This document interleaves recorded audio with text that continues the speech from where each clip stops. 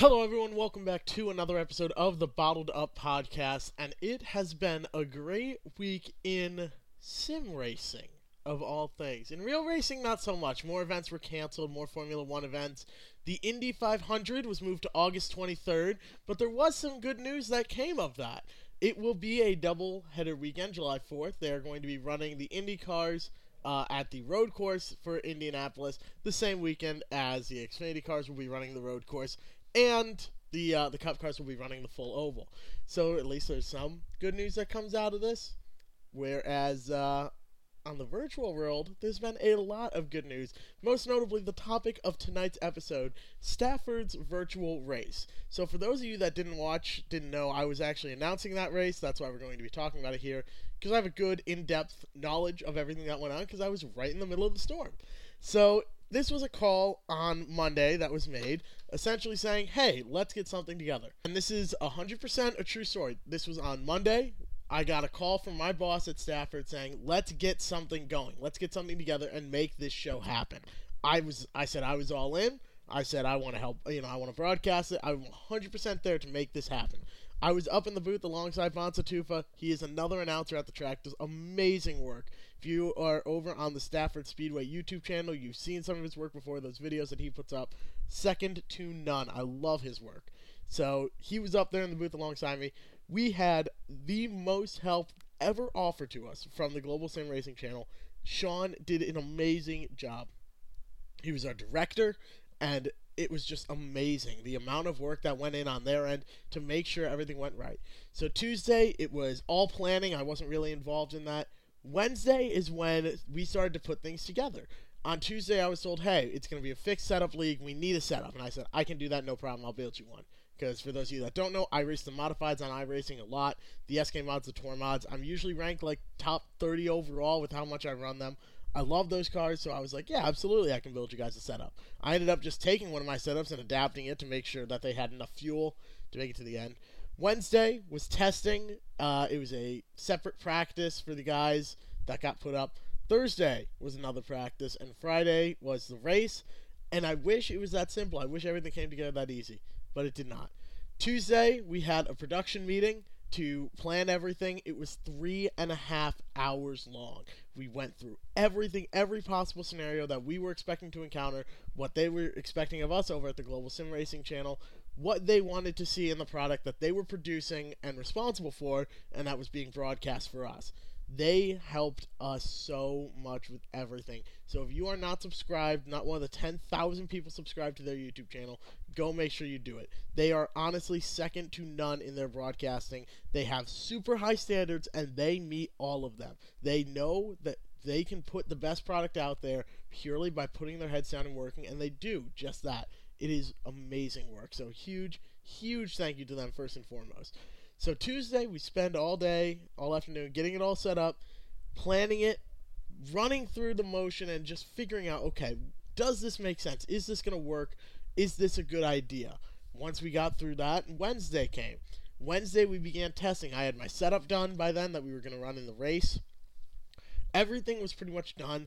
We had the whole lobby set up. Everything was good, and we were pretty much ready to go. We felt that we were getting prepared for the race. All that was left was production elements, and that was going to be handled by GSRC, the Global Sim Racing channel, GSRC, and they said they would handle it.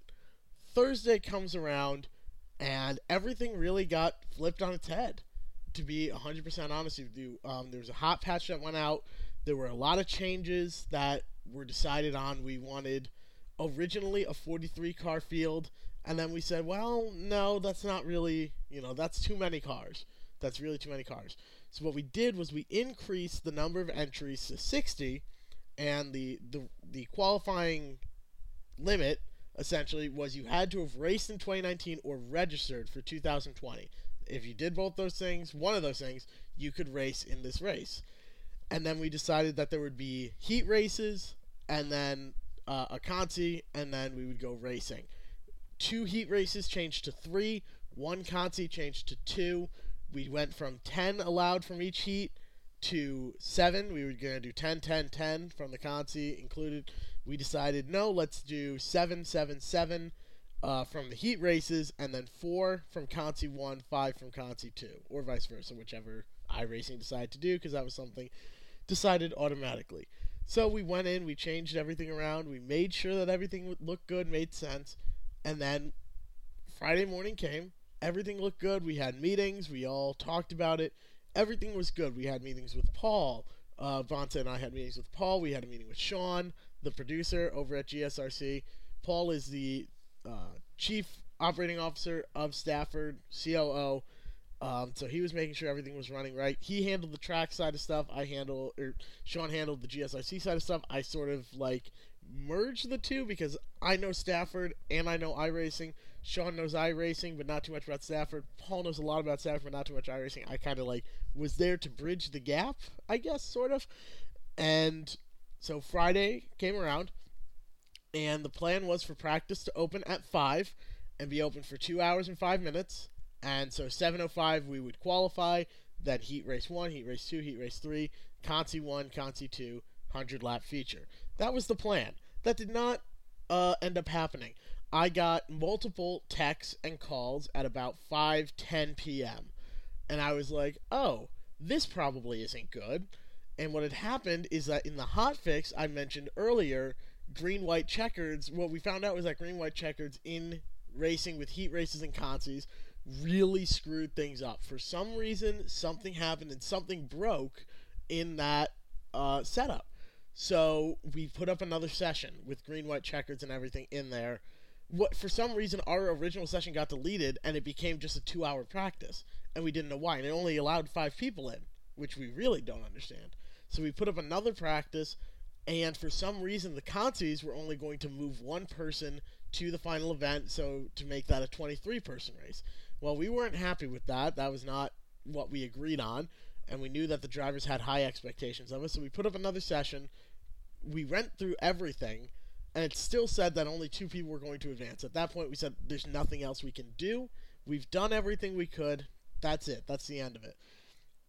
For some reason, it still allowed us to advance the correct number of people, which I don't know why. I don't know how. I really don't understand it, but it worked in the end. So there's a contact over at iRacing that, we're going to get that all figured out, figure out what all is going on and why it happened. But we believe it was something to do with the green-white checkers being all messed up, and that's what ultimately caused everything else to really break.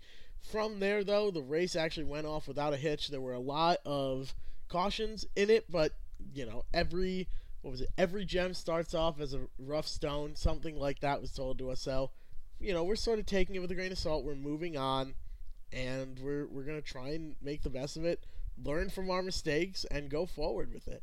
Another great thing that happened, though, is how many people tuned in to watch and showed their support. 1,200 people tuned in. That number blows my mind. 1,200 people were sitting and watching at the same time. All at once were 1,200 people were sitting and watching that race. It was absolutely incredible. Blew our expectations out of the water. We thought that we would hit 1,000 for a second, and that would be it. And we ended up sitting at about 1,200 for a little while. And there were a lot of cautions in the race. Our job was to fill the time there and make things work. So what I wanted to say is, though, when you see all these guys putting on these big events, Fox Sports putting on and televising races, the replacement series, Ryan Vargas' series, everything else that goes on, the amount of work that goes in behind the scenes is unbelievable. So if you're part of a league, if you're part of a group of guys at all races, go ahead and shoot a thank you over to your league manager, to your admin, to the guys that broadcast it. There is so much work that goes in behind the scenes. Everything you see on those broadcasts, all the overlays, everything that pops up on the screen, that all has to be custom made. Every single one of those things has to be made specifically for that track, for that event. There's so much work that goes in. There's really so much that goes in, and it was absolutely amazing. Thank you to Doug, Sean, Bonza as well for helping out so much with that broadcast tonight. I want to give a public thank you to them. But for all those people that put in so much work, thank you to you as well. iRacing is needed in this time of absolute mayhem and craziness and fear. There's a lot of, worry and fear and terror in the world, and people are really scared about this coronavirus. And now we can bring a little bit of joy into people's lives, and that was our goal tonight. And I think we did a good job of it. If you want to see a video of what announcing a race like that looks like, all the information that we're looking at as broadcasters, go ahead and go onto our Twitter at Bottled Up Radio. I threw one video up. There's a couple more I have. But I have a huge TV that I'm watching the racing on. I have my laptop up that has the Discord where the producer's communicating with us in text if you can't say something because we're talking. We had driver information, sponsor information, all that on that screen. I had a TV to my left, a smaller TV to my left. I had our production feed. And what that is that is what's going out to the broadcast, but it's coming in even quicker than what is being put out. The latency is almost zero. It's so fast for letting us see what we need to see in the production feed. And then on the left, I had the stream chat. I had 4 screens going to keep track of everything. So if you want to see what that's like, what broadcasting a race is like, it's not as easy as sitting and talking, which a lot of people, I guess, think. It's not that simple. I had 4 screens going to just keep track of everything. So for this race that's coming up on Sunday, though, here is your entry list: 31 cars. Kurt Busch, Austin Dillon, Ross Chastain, Dale Jr., Chase Elliott, Denny Hamlin, Ryan Blaney, Ty Dillon, Clint Bowyer, Greg Biffle, Chris Buescher, Kyle Busch, Bobby Labonte, Eric Jones, Matt DiBenedetto, William Byron, Tyler Reddick, Michael McDowell, Ryan Preece, John Hunter Nemechek, Kyle Larson, Bubba Wallace, Ricky Stenhouse Jr., Jimmy Johnson, Garrett Smithley, Timmy Hill, Parker Kligerman, Alex Bowman, Landon Castle, Christopher Bell, Daniel Suarez, and drivers to expect: Quinn Hoff and Kevin Harvick. However, there are some cars that are going to be in a last chance qualifier. Another big list: Justin Allgaier, Brennan Poole, Justin Haley, Austin Cindric, Sam Meyer, Tyler Ankrum, Kaz Grala, Anthony Alfredo, our personal favorite, Todd Gilliland, Jesse Iwuji, Ryan Truex, Ty Majeski, Chandler Smith, Jeffrey Earnhardt, Stuart Friesen, Joey Gase, Kyle Weatherman, Scott Stenzel, Brendan Brown, Sheldon Creed, Ryan Ellis, Joe Graf Jr., Christian Eckes, Alex Lab, LeBay, Myatt Snyder, Chase Briscoe, Harrison Burton, Spencer Boyd, Jeb Burton, Derek Kraus, Drew Dollar, JJ Yaley, and Ruben Garcia. Those are all people that will have to race their way in. Greg Biffle recently got added, and he's going to be racing at number 16. It is a clean-looking casserole scheme. Looks absolutely amazing. Anthony Alfredo is going to be in a Black Rifle Coffee, paint scheme that he's going to be running. It is a cool-looking scheme in and of itself. So if you want to see him make the race, make sure to tune in. Actually, I'm sorry. It's not Black Rifle Coffee. It's Death Wish Coffee. Death Wish Coffee is going to be on Anthony Alfredo's car alongside Anderson's Maple Syrup. But it is Death Wish Coffee, the world's strongest coffee. That's going to be on Anthony Alfredo's car. RCR has 5 cars that are trying to enter into that race. It's going to be a great one. About 1 million people tuned into the race last Sunday, and I hope we get 1 million more into the race tonight. That is going to do it for this week's episode of Bottled Up. You know where to find us on Twitter at Bottled Up Radio. That's where we post. That's where you can keep track of it. If there's more Stafford stuff coming, and it's looking like there is, be sure to tune in there. I'm going to be talking about it there all the time. Go ahead over to Stafford's YouTube channel and give that video a view. Check out what we were doing tonight in that race. Let us know what you think. It was an awesome time broadcasting it. But until then, I hope you've enjoyed this week's episode of Bottled Up.